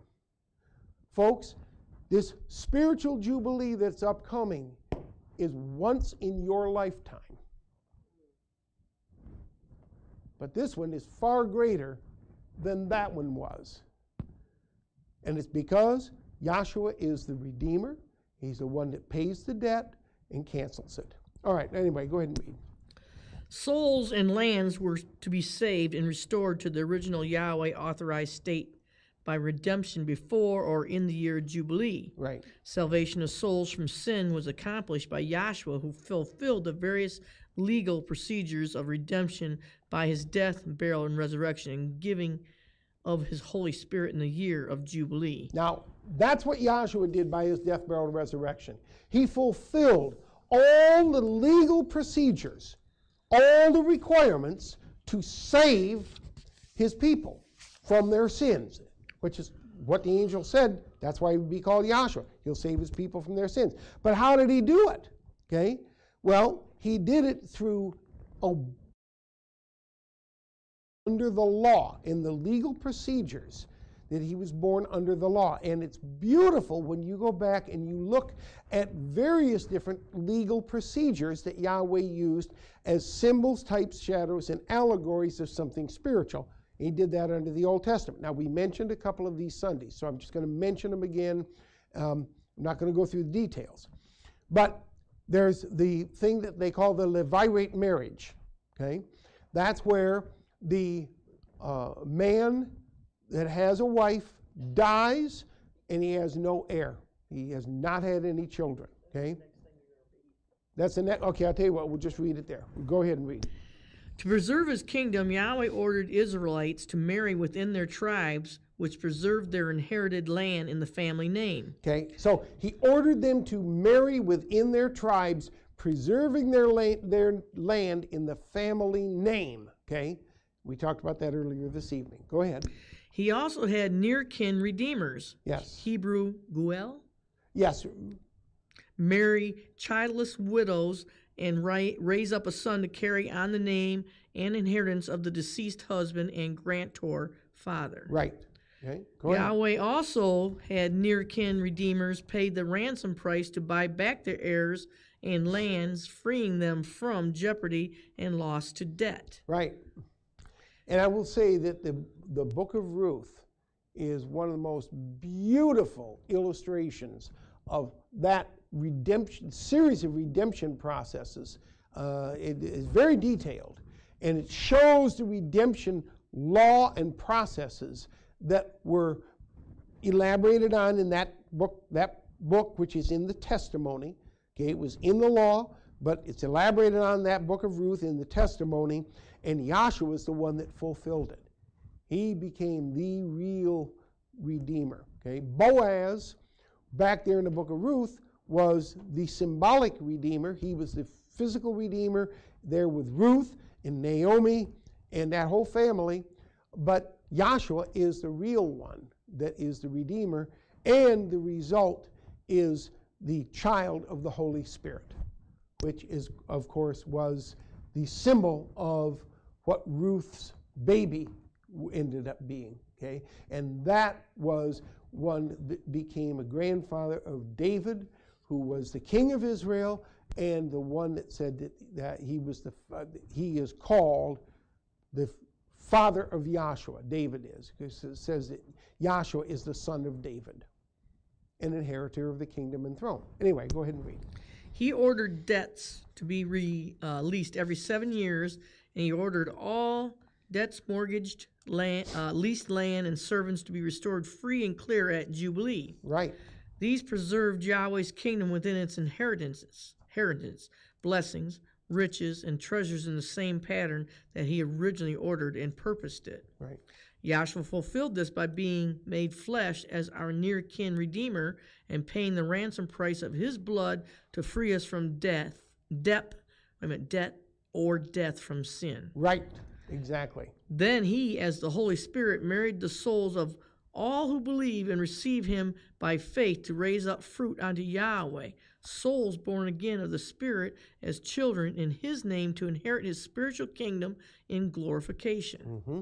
He fulfilled his work of redemption at the Pentecost Feast of Weeks, which was held in the year Jubilee. No, that's this one right here, this particular event. Go ahead. He will redeem our bodies into his glorified spiritual body and kingdom in his upcoming spiritual Jubilee. And that is this one that will come about right here at the revelation of Yahshua the Messiah universally.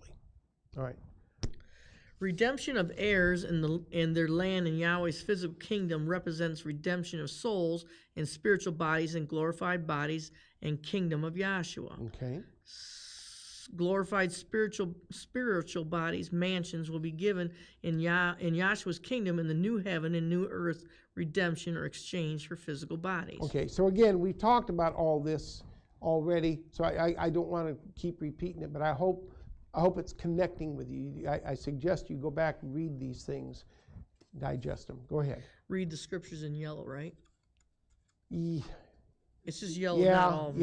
yeah. Okay, I'm looking at the Deuteronomy 6:10 through 12. Mm-hmm. And it shall be, when Yahweh thy Elohim shall brought thee into the land which he sware unto the fathers, to Abraham, Isaac, and to Jacob, to give thee great goodly cities, which thou buildest not, all the houses full of all good things, which thou fillest not, wells digged, which thou diggest not, vineyards and olive trees, which thou plantest not, when thou shalt have eaten and be full, then beware lest ye forget that now Yahweh... just hold on.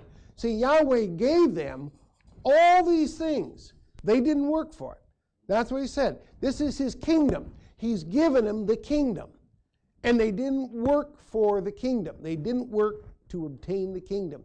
We cannot do works to obtain the kingdom of Yahshua, because Yahshua has already done the works, but what we must do is to accept and receive it under the terms and conditions that he gives it. Okay? And that will become automatic if you receive the Holy Spirit. Okay? Anyway, I'll leave it there. Go ahead and read on. Then beware lest ye forget that Yahweh, which brought thee forth out of the land of Egypt from the house of bondage. Mm-hmm. Joshua 24:13.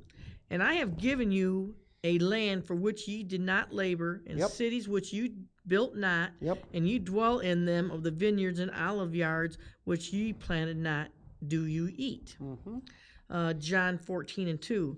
In my Father's house are many mansions. Mm-hmm. Matthew 22:30. For in the resurrection they neither married nor given in marriage, but are angels of As Elohim the in heaven. angels of As, Elohim. but nor given in marriage, but are as the angels of Elohim in heaven. Right. Okay, so in the resurrection, in other words, and in this next age, okay, in that glorified spiritual body, you'll be as angels, is what he's saying. Okay? Angels have incorporeal bodies, and our bodies will be incorporeal, and they'll be glorified, which is as Yahshua now has the glorified body. The only one with it. Go ahead. 1 Corinthians 15 and 44. It is sown a natural body and is raised a spiritual body. There is a natural body and there is a spiritual body. Romans 8 and 23. We ourselves groan within ourselves, waiting for the adoption, to wit, the redemption of our body. Okay, so what we're waiting for is not the redemption of our soul, but the redemption of our body. Now, when the people, individuals, sold themselves into bondage, they had to be redeemed. And Yahweh called those people, even in the Old Testament, the word souls is used for the people. The people had to be redeemed, but also their land had to be redeemed for them to live in the land that Yahweh gave them. And that's like the redemption of the body. Okay? Now, the land was supposed to be redeemed. That was the once every 50-year operation in the year of Jubilee.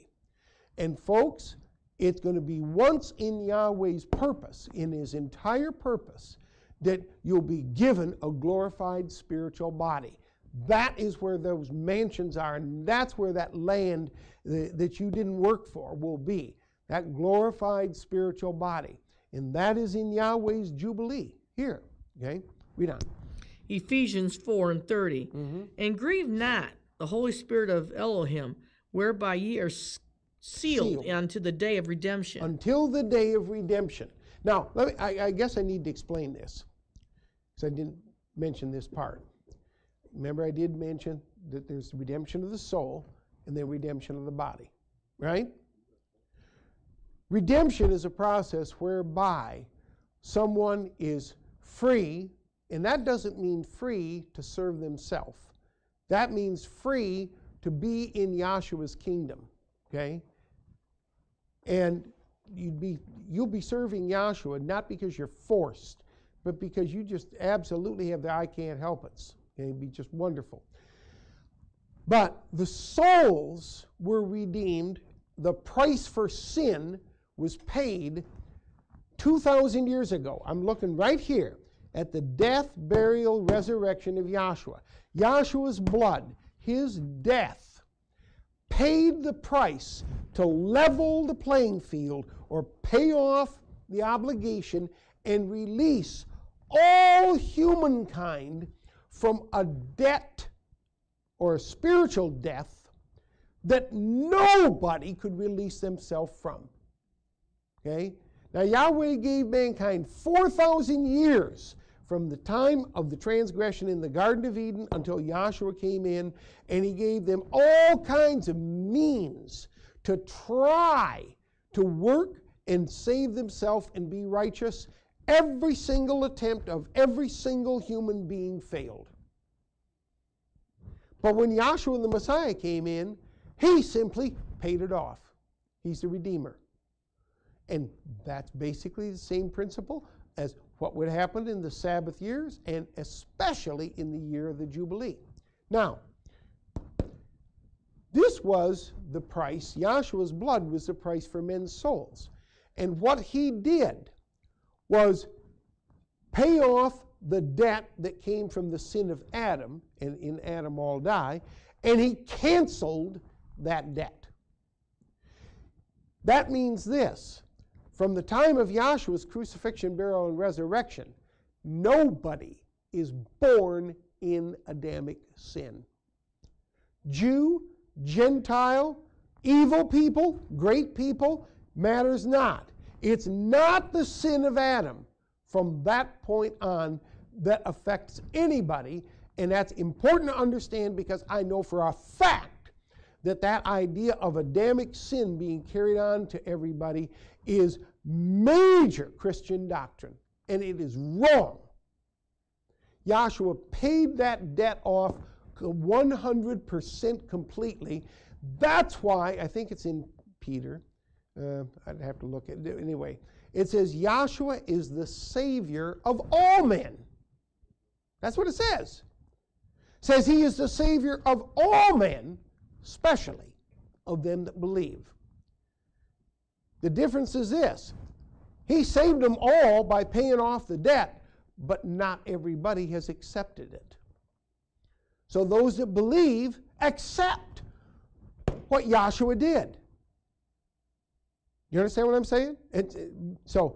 But those that then have their souls redeemed and saved and raised from spiritual death at the universal revelation of Yahshua will also receive immortal glorified bodies. That receiving the immortal glorified body is called the redemption of the body. So the redemption of the souls was done 2,000 years ago.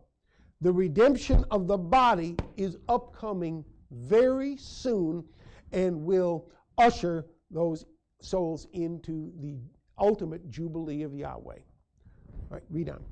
You have a little more. Philippians 3 and 21. Who shall change our vile bodies, that it may be fashioned like unto his glorious body. Yes. 2 Chronicles 1 and 12. Wisdom and knowledge is granted unto thee, and I will give thee riches and wealth and honor. Isaiah 36 and 6. Wisdom and knowledge shall be the stability of thy times and the strength of salvation. Right. The fear of Yahweh is his treasure. And the point here is that the blessings of Yahweh under the Old Testament were physical riches and treasures. The blessings of Yahweh now are the blessings of wisdom and knowledge in Yahshua the Messiah. Go ahead. Romans 11:33. Riches both of wisdom and knowledge of Elohim. Colossians 2 and 3. Treasures of wisdom and knowledge. Right. So it's very scriptures. Okay. Leviticus 25:21. Then will I command my blessing upon you in the 6th year, and it shall bring forth fruit for 3 years. Right. Okay. So they would go these Sabbath years, and Yahweh would triple the crop so that it would carry them over. Go ahead. Isaiah. And that's what's going on right now. Okay? The blessings of wisdom and knowledge about Yahshua the Messiah are being just harvested greatly now at the very end of this 6th dispensation to carry us over into this eternity upcoming. Go ahead. Isaiah 37 and 30. And this shall be a sign unto thee. Ye shall eat this year such as groweth of itself. And the 2nd year that which springeth of the same. And in the 3rd year ye sow it, and ye reap it, and plant vineyards, and eat the fruit thereof. Isaiah 61 and 1 through 2. The Spirit of Yahweh Elohim is upon me, because Yahweh hath anointed me to preach the gospel unto the meek.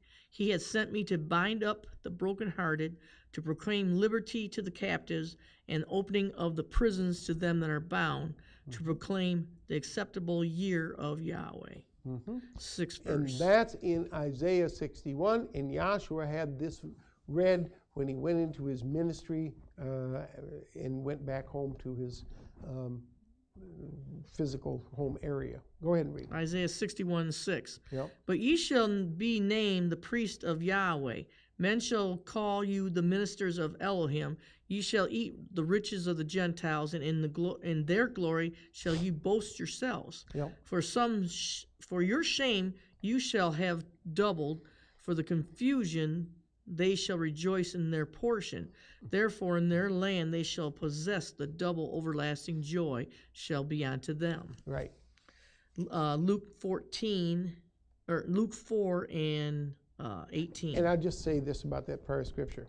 Yahweh planned to bring the Gentiles into the church or assembly or body of Yahshua along with the Jews.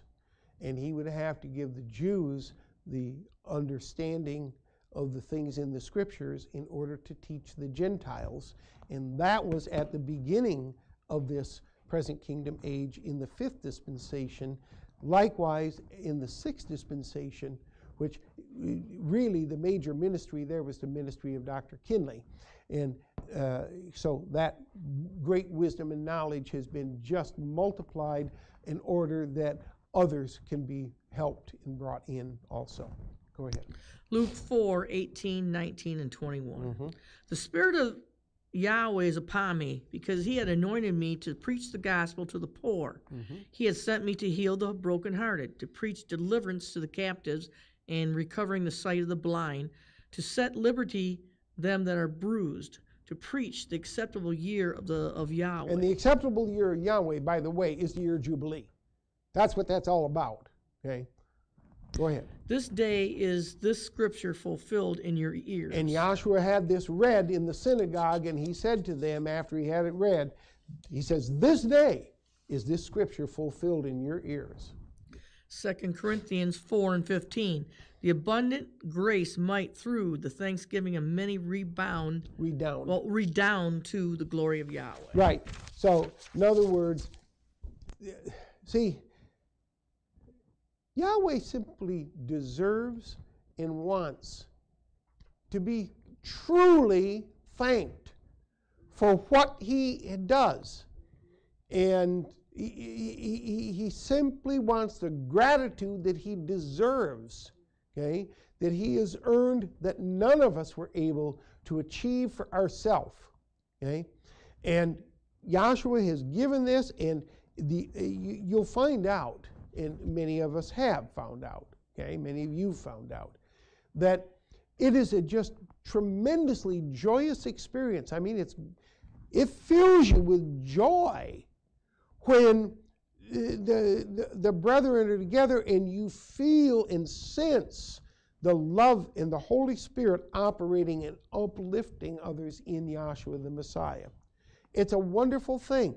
And what we have experienced on this side of the veil of eternity is a small portion compared with what there will be without end in that next age, in that great, great Jubilee.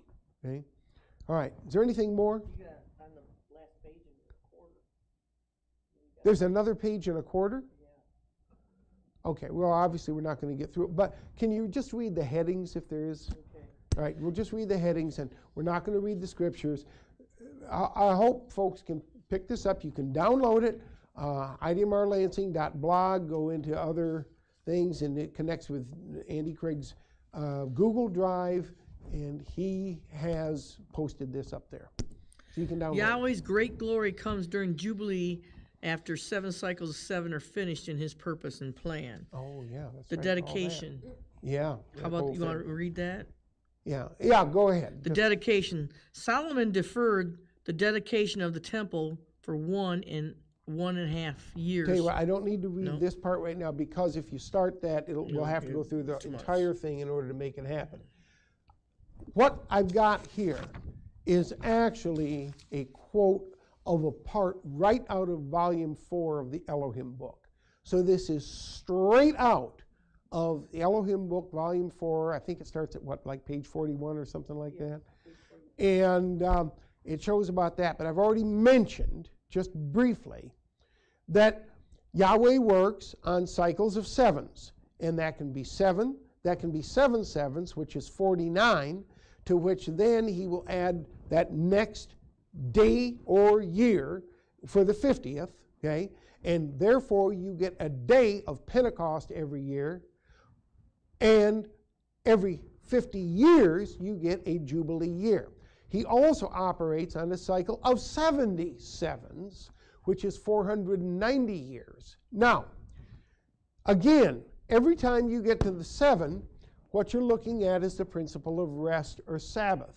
And this Jubilee is the longest, greatest, most glorious Sabbath that Yahweh gave to Israel. So it's a symbol of the eternal Sabbath or rest that we will have in Him when we go into timelessness or into eternity, the 7th dispensation, the 5th age. Okay?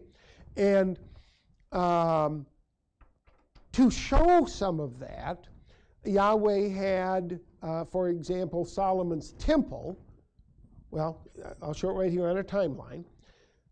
Solomon's temple was dedicated in the year 1000 BBY, okay, which was exactly 490 years. That's 70 cycles of 7 after Yahweh had the law spoken to the children of Israel back there coming out of the land of Egypt. So that's at the end. That was, in fact, a Jubilee year, okay? Now, I'll do a quick calculation just to show you why. Show that much, and then let me grab this quickly.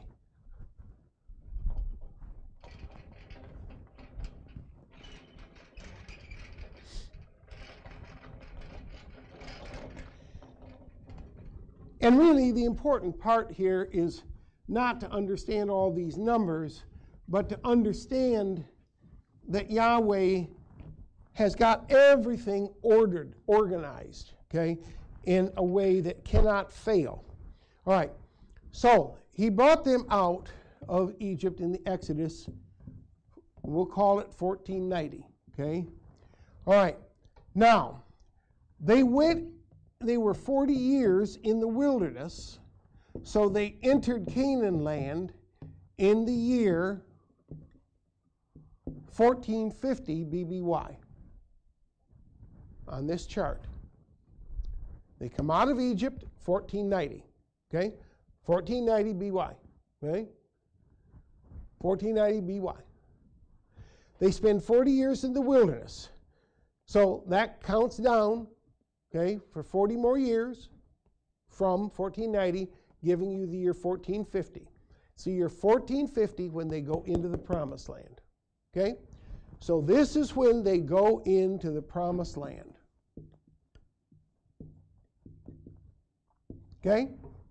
Now, it is when they go into the promised land that they start counting for various different things. That includes those annual convocations that they have, because most of those they can't even do while they're in the wilderness, because those convocations are involved with harvests, okay? And so he says back there in Leviticus 23, when you come into the land that I give you, then you shall, and you celebrate these convocations and so forth. The same was true of the Jubilee. So now they're going to have Jubilee every 50 years, okay? And after 9 Jubilees, that is going to be a total of 450 years. You see that? Does that make sense? 9 times 50 is 450, okay? And that brings you to the year 1000 BBY. That is the year that Solomon's temple was dedicated, which was 490 years from them coming out of Exodus. 490 is the 40 plus the 450, which together gives you 490, right? You see that? Plus, it is a Jubilee year because it's at the end of a 50-year cycle. It's the 9th Jubilee. Okay? So, the great Temple of Solomon, and this is at the peak and pinnacle of the glory of Yahweh's kingdom under the Old Testament, and that peak of the glory of Yahweh under the Old Testament was the dedication of his temple on the Jubilee at the end of a 490-year cycle. Okay? And this is a symbol of the glorious body of Yahshua the Messiah, which will be dedicated with all the sons of Elohim gathered together in it. Okay? Just like all those stones were slipped into that temple, okay? And the sons of Elohim will be brought into the body of Yahshua, and it'll be dedicated in that great, great, glorious spiritual jubilee, which will be at the universal revelation of Yahshua. And so that's a type and shadow back here under the Old Testament that shows what Yahweh's doing spiritually. I hope all of that was helpful, and praise Yahshua. Thank you.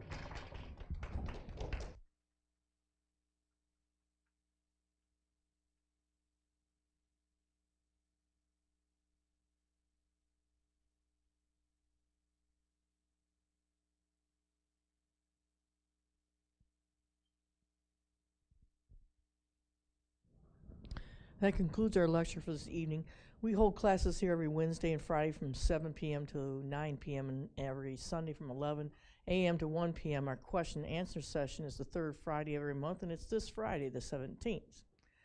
So we can all stand for the doxology so we can be dismissed.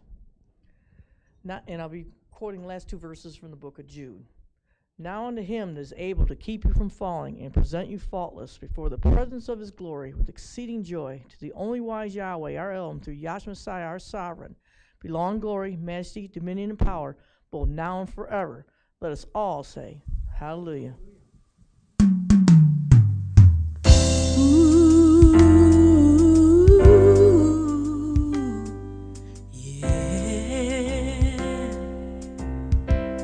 One day I was bound in this world of sin,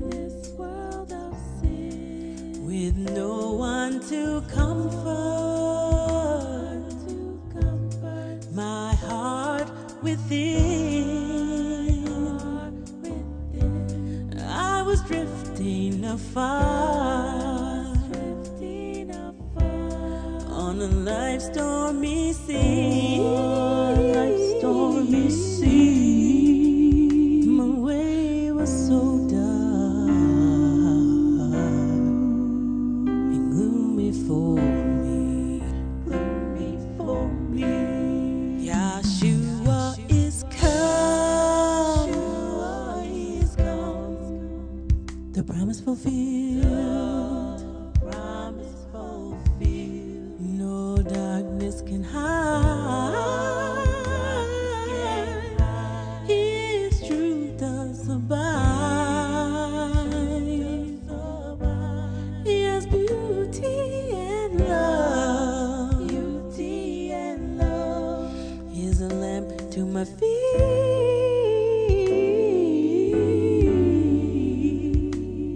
Only you, Yahshua, you make me complete. The vision is real. From the mountain proclaim, out of spirit Yah came and revealed his true name. Now from Egypt come forth, it's a call to his son, Yahshua. Oh, live in a new land. Oh, as we're led by his hand, There is love, peace, gentleness,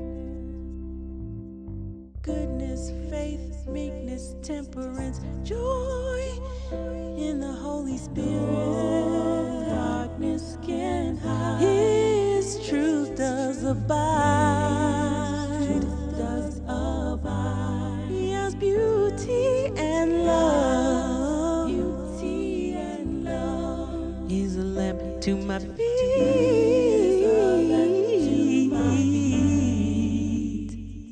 Only Yahshua makes me complete.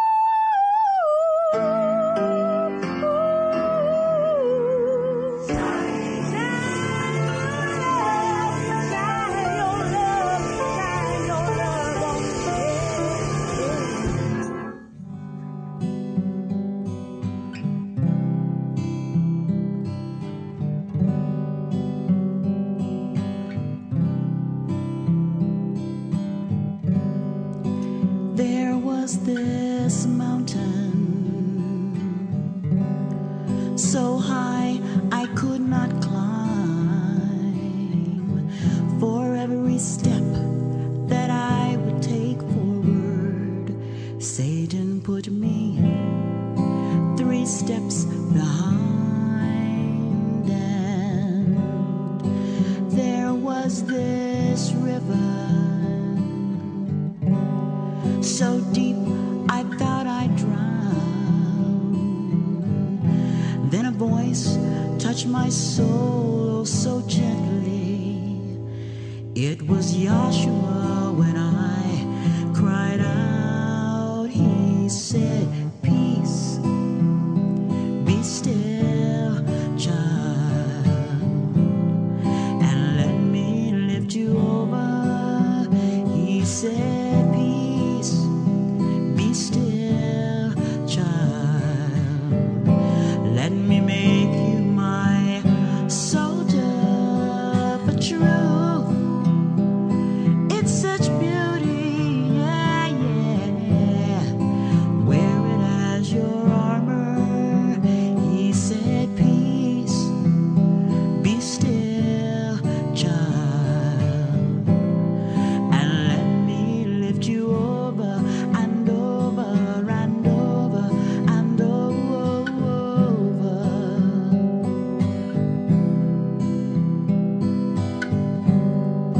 Troubles on my right side and loneliness to my left. I didn't think I belonged anywhere. I even cried when I slept. The burdens got so heavy, and I changed my name to despair. In the darkness came a light, and someone standing there, my Savior in His glory. I ran for comfort when He said, "Peace, be still, child, and let me lift you over." He said, "Peace, be still, child, let me make you my soldier for truth." It's such beauty, yeah, yeah. Wear it as your armor. He said, "Peace, be still, child, and let me lift you over and over and over and over."